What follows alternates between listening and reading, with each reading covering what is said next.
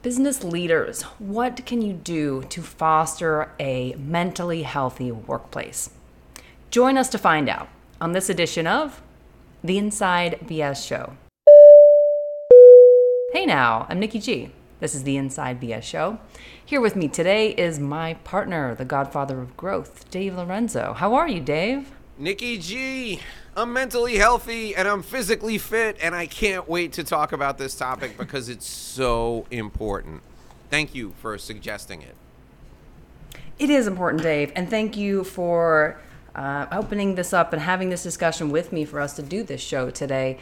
So I think during the pandemic, we saw a spotlight really shined on mental health. I mean, it should have always been something we were thinking about as individuals, as business owners out there. But I think it really gave us the opportunity to stand back and look and assess where we were in our view of mental health, because so many individuals were really suffering during that period of time when we're stuck at home and we don't have much interaction and we can't go out. And so now, even though we're past the pandemic, well, largely past the effects of the pandemic, it still should be a conversation that you're having, because we still have a lot of individuals out there who are suffering from various issues, and we want to find a way to incorporate that into the workplace and to let employees know and to let the public know that you support these initiatives inside of your company. It's important. It's important for your company as a whole to make sure that your employees are happy. When your employees are happy, they're going to be more productive, they're going to want to build lasting relationships with you, your retention will go up, and they'll be more productive. So to get you there, we wanted to offer some of our suggestions on ways that you can foster a mentally healthy workplace. So let me go ahead and jump into point number one, Dave, and we can offer our thoughts on each of these. First, have conversations about well-being and mental health. Communicating about the issue should be the starting point. Let employees know that you care about this topic and encourage them to come and talk to others if they're having any concerns. For example, tell your employees if they're just having a bad day or they're feeling really overwhelmed or overworked, to come raise that issue with someone that is there for them, whether you have someone who's an HR director in your company or you have someone who's their superior. Encourage them to reach out. Do not let people suffer silently if they're experiencing these issues in your office. You know, Nicola, that is absolutely perfect. I have experienced myself times when employees had issues and they came to me and talked about them, and they were amazed to find out that I experienced some of the same things that they were currently experiencing. A great example of this is one of my dear friends today. Our relationship started out when she was in sales and I was a general manager of a Marriott business. And she came to my office one day and she said, I have to tell you, I'm really struggling today. I had a panic attack this morning and I'm feeling very anxious. And I said, sit down. I said, tell me what you're feeling. Tell me what's going on. And I shared with her my own personal experience about anxiety and how I used to have panic attacks and how I worked through the process of dealing with that specific mental health issue. And it was one that is kind of endemic in my family. And I knew that when I started experiencing signs of anxiety that I needed to get help, because I had people in my family who had suffered with this for years because they were brought up in a culture where it wasn't socially acceptable for them to talk about it. So when this particular person came into my office and said to me, I had a panic attack this morning, I'm feeling really anxious, and I said to her, tell me specifically what you're feeling, tell me what's happening to you physically. And I sat next to her and I said, listen, that used to happen to me all the time, and here are some of the things that I was taught to do in order to deal with them. And I talked to her about breathing exercises that I had been shown by a therapist, and then I explained to her that what helped me to manage my anxiety was understanding that this was a condition that my brain was bringing on, and I could bring on the anxiety in myself if I really worked hard to. And I actually, in my therapist's office one day, worked myself into a panic attack at the direction and under the guidance of the therapist. And then the therapist pulled me out of it by saying, you did this to yourself, you can undo it, and gave me techniques to undo it. And I shared what I learned in that therapy session with her. And what she said to me, I'll never forget. She said, I don't know if this will help me, the techniques that you gave me will help me, but just knowing that somebody else, especially someone like you who I view as successful, was experiencing this at one time and you found a way to deal with it in your life now shows me that I can do it too. So just that conversation, exactly what you were talking about, Nicola, just that conversation was comforting enough for this person to get her to finish out the rest of the day. And she shared that conversation with those techniques with her therapist, and they incorporated similar techniques into her process so that she could deal with this anxiety moving forward. We're still friends today. It's been, 26, 27 years. And she, just like I, still deal with these feelings from time to time. But the conversation that we had helped her understand that because you have a mental health issue doesn't make you abnormal. It doesn't make you less than human. In fact, if anything, it makes you more normal and it makes you more human, because part of the human condition is that we experience these things just like we experience getting a cold or having a physical ailment. Mental health, that stigma, we have to be able to remove it, especially in the workplace, and have conversations about it, because the conversations are the beginning to getting on a path to feeling better. Yeah, that's exactly right. Having these conversations helps remove that stigma. We don't want people to feel that they've got to suffer and deal with these issues on their own, and we want them to feel comfortable reaching out to others. And so by having these open lines of communication, we can do that. And look, not everyone will be open to having a sit-down conversation like you may be, Dave, or I am. I mean, I know I've had people come to me over the years and sit down in my office and say, do you mind if I close the door and we have a conversation? And if you're not comfortable, just recommend them to someone. I suggest you speak with and provide your manager's name or somebody else to make sure that you're thinking about these individuals who are your coworkers, who you spend a lot of time with, and make sure you're offering the assistance that they may need. You don't know how bad the circumstance may be, because someone may not be quite comfortable sharing that much with you. So again, it's about encouraging these communications so that we can help make advancements with these issues and recognize they're out there, and do not let people feel that they should be ashamed in any way, because they absolutely shouldn't. And we should be making sure that we do what we can to help them. Point number 2, to help you foster a mentally healthy workplace, is to promote well-being in your culture. You can do this in a lot of different ways. So a few examples. Encourage your employees to take their vacation days.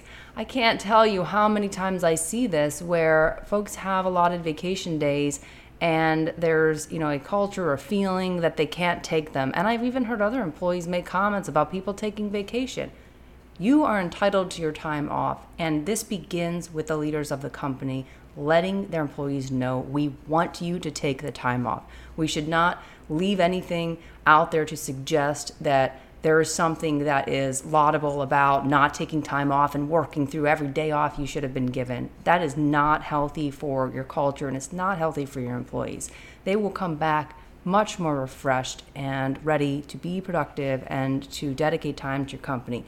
And forcing them to feel like they can't take their time off is going to create a bad environment for them that is not going to be good in the long run.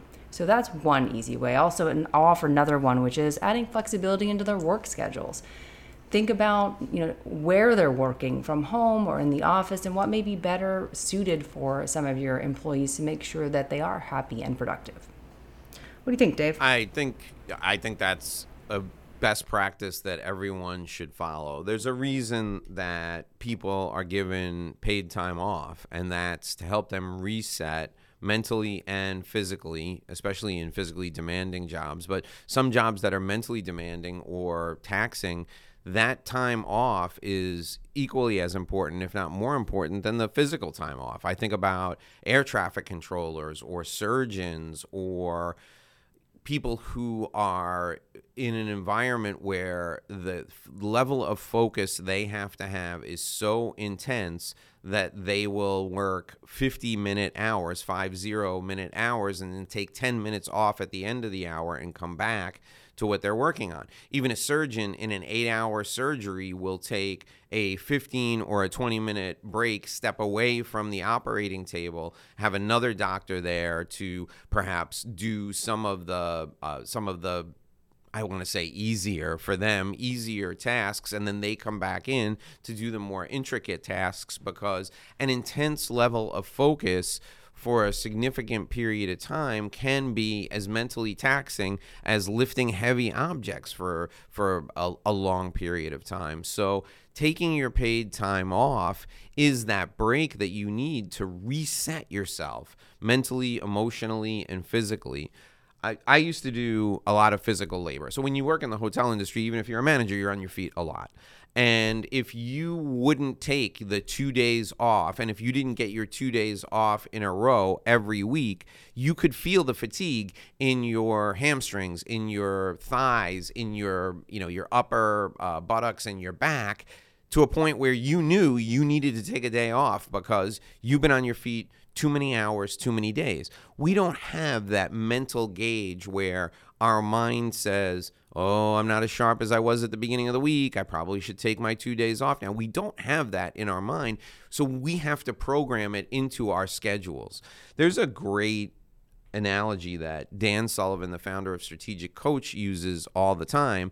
He talks about entertainers, and he will say that entertainers, for example, will do 1 or 2 shows in a row and then have a day off. They won't do 5 consecutive shows. Or if they do 4 or 5 consecutive shows, they take the next day off. Even performers on Broadway.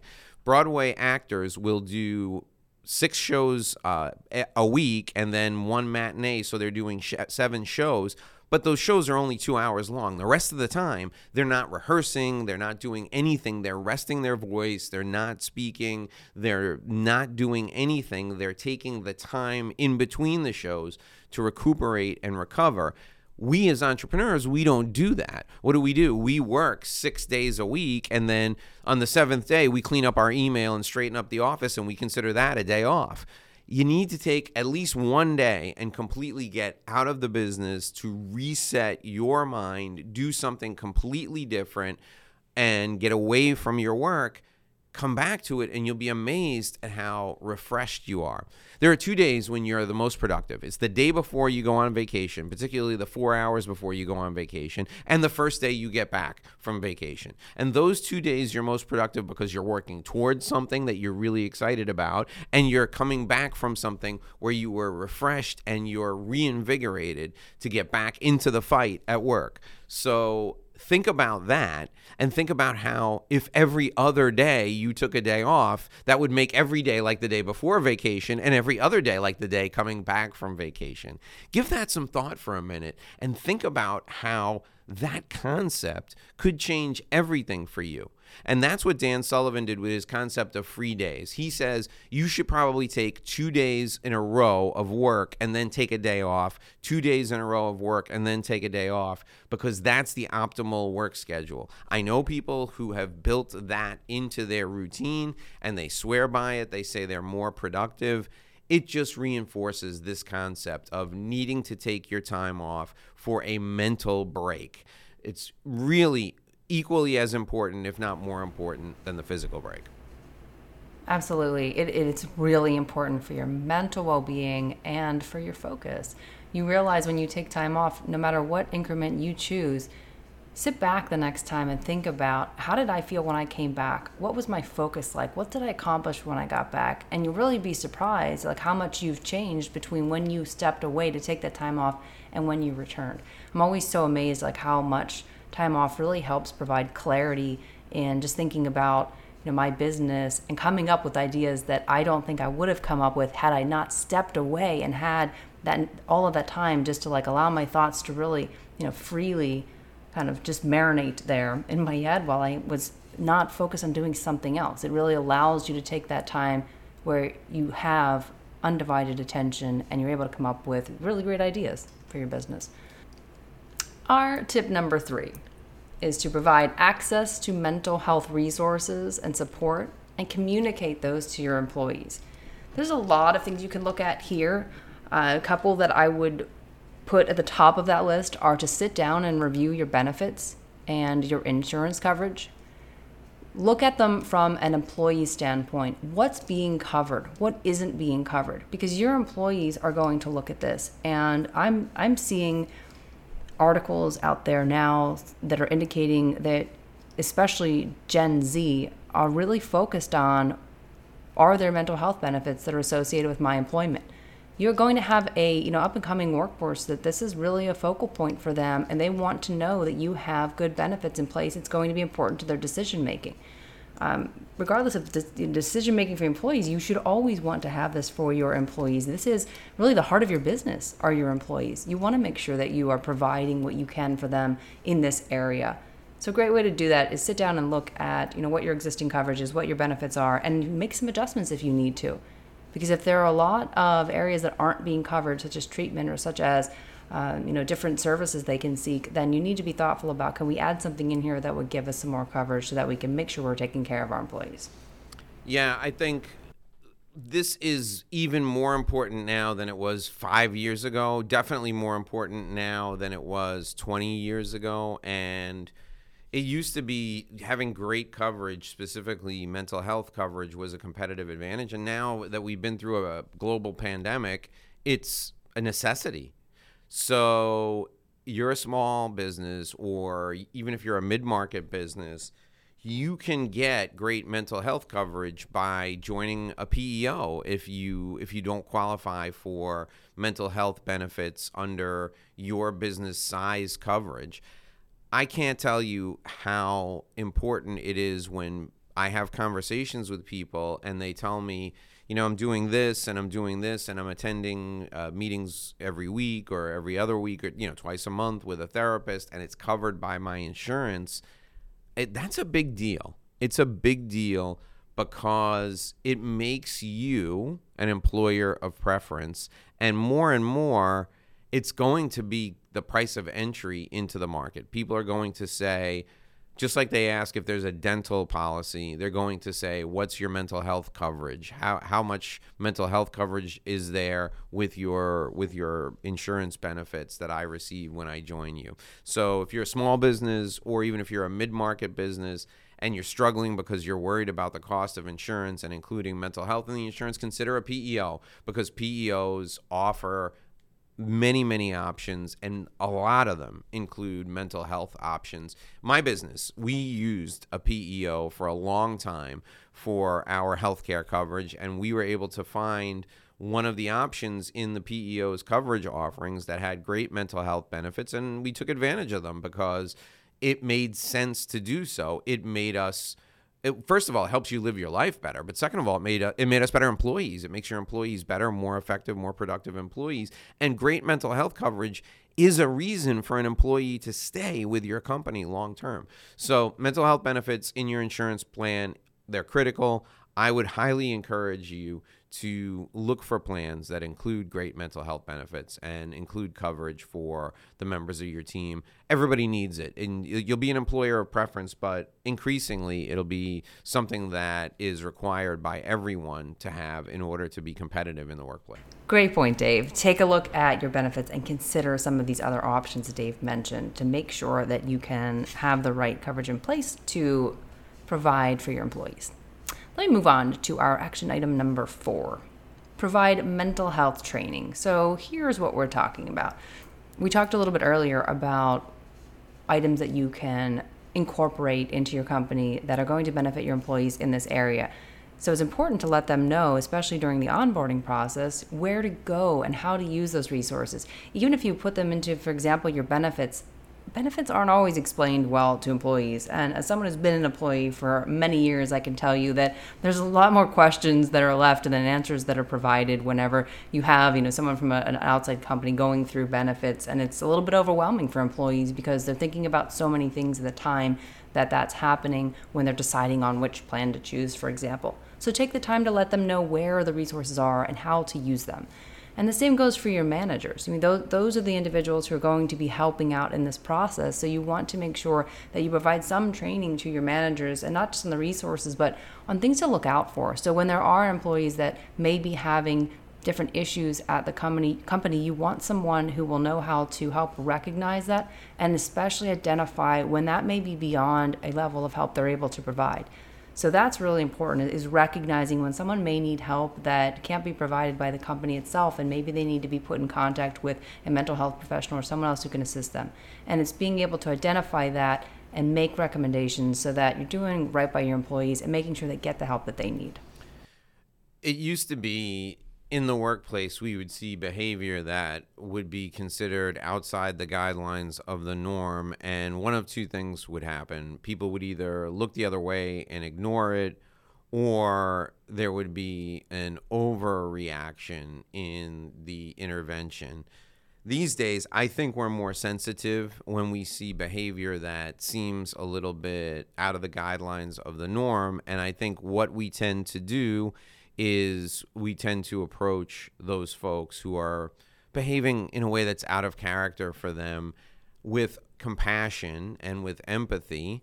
And we tend to err on the side of making sure that they're okay by perhaps bringing them into our office and having a conversation. And if the behavior is a little bit more extreme, perhaps allowing them to take the rest of the day off and escorting them to their home, or connecting them with someone from their family or someone that they trust who can get them home or to a place where they can feel better and outside of the workplace. We're very sensitive to behavior that seems out of the norm because we're concerned about this behavior and its impact on the rest of the people in the workplace. I think we need to be equally concerned about the behavior and its impact on the individual. So regardless of why the concern is raised, we need to approach people who are on the verge of a mental health crisis or appear to be behaving like they may be heading toward a mental health crisis. We need to approach them with empathy and compassion and think to ourselves, if this were my brother or my sister, how would I handle this? If this were a member of my family, if this were me, how would I want this handled? And do everything we can to allow that person to maintain their dignity while making sure that they're not a danger to themselves or to anyone else in the workplace. So, my first guidelines are, if I approach someone and they're visibly upset, they're emotional, they're crying, I want to walk up to them and say, I see that you're upset. Would you like to come with me to my office, or would you like to come to this private place and talk about what's upsetting you? Or I could just help you get to that place where you could just spend a few minutes by yourself until you feel better. That in and of itself is approaching the person with compassion and empathy, getting them out of the public place into a place where they can perhaps compose themselves, or if they just received tragic news, where they can be in a place with their emotions where they're not exposed to the rest of the workforce. That sensitivity is critical. Then you can make sure that they're going to be in a place where they can get someone who's close to them to escort them off the property or back to their home, or to a place where they can take even more time and get the proper help that they need. That sensitivity to someone who's on the verge of a crisis or experiencing something emotional, that sensitivity is critical not only for the individual, but keep in mind that we as business leaders, we're always on stage. And the way we handle those things with those people, it has implications for the rest of the workforce. I had the experience, the awful experience of having a person who worked with me find out, unfortunately, that a member of her family committed suicide. She found out this news while she was at work, and because of the nature of the situation, she had to be told over the phone, because it was a situation where if she turned on the television, she would have found out about it, and the person who called her to tell her this didn't want her to find out from television. I was not given a heads up. I was the manager of the business unit. Her direct manager came running into me when the person found out the news, and we got her to a place where she could be, watched, but she could be with a friend from work, but in a private place to deal with her emotions. And we were able to call a mental health professional. We had, being a big company, we had mental health resources. We were able to call a mental health professional who gave us some things that we could do in the short term to help her. And then a member of her family came to the workplace within a couple of hours and took her to be with the rest of her family during that time. If you don't have those resources at hand, it would be great for you to, at minimum, take some online courses to learn what to look for when there's a potential mental health crisis in the workplace. It would be great for you to bring people to your workplace if you have managers that work for you, and have a discussion during a staff meeting about how to recognize mental health crises and how to deal with them. Because the steps that we took during that difficult time, I don't know if they made it any easier for the individual, but they certainly helped keep things in the office in a place where everyone else was able to, with a heavy heart, continue to function throughout the course of the day. So the concern that you need to demonstrate is making sure, number one, that you recognize when somebody's on the verge of a mental health crisis. Number two, making sure that they are in a safe place for themselves and for the rest of the workplace. And number three, as quickly as you can, in a compassionate and empathetic way, get them to the care that they need, or get them to someone who can get them to the care that they need so that they can be helped as fast as possible. So I recognize for our audience, this is a very heavy topic for us, but it's a really important one, and we feel strongly about it, so we wanted to make sure we took the time to address the subject. Let's do what we can as business leaders out there to really look out for those employees who are part of our company, and to make sure that we let them know that we care, and we put the right measures in place to make sure that their well-being is prioritized. So thank you so much for joining us today for this really important topic. We'll be back tomorrow. Until then, I'm Nikki G, and you are? Dave Lorenzo, the godfather of growth. Thanks for joining us. See you tomorrow.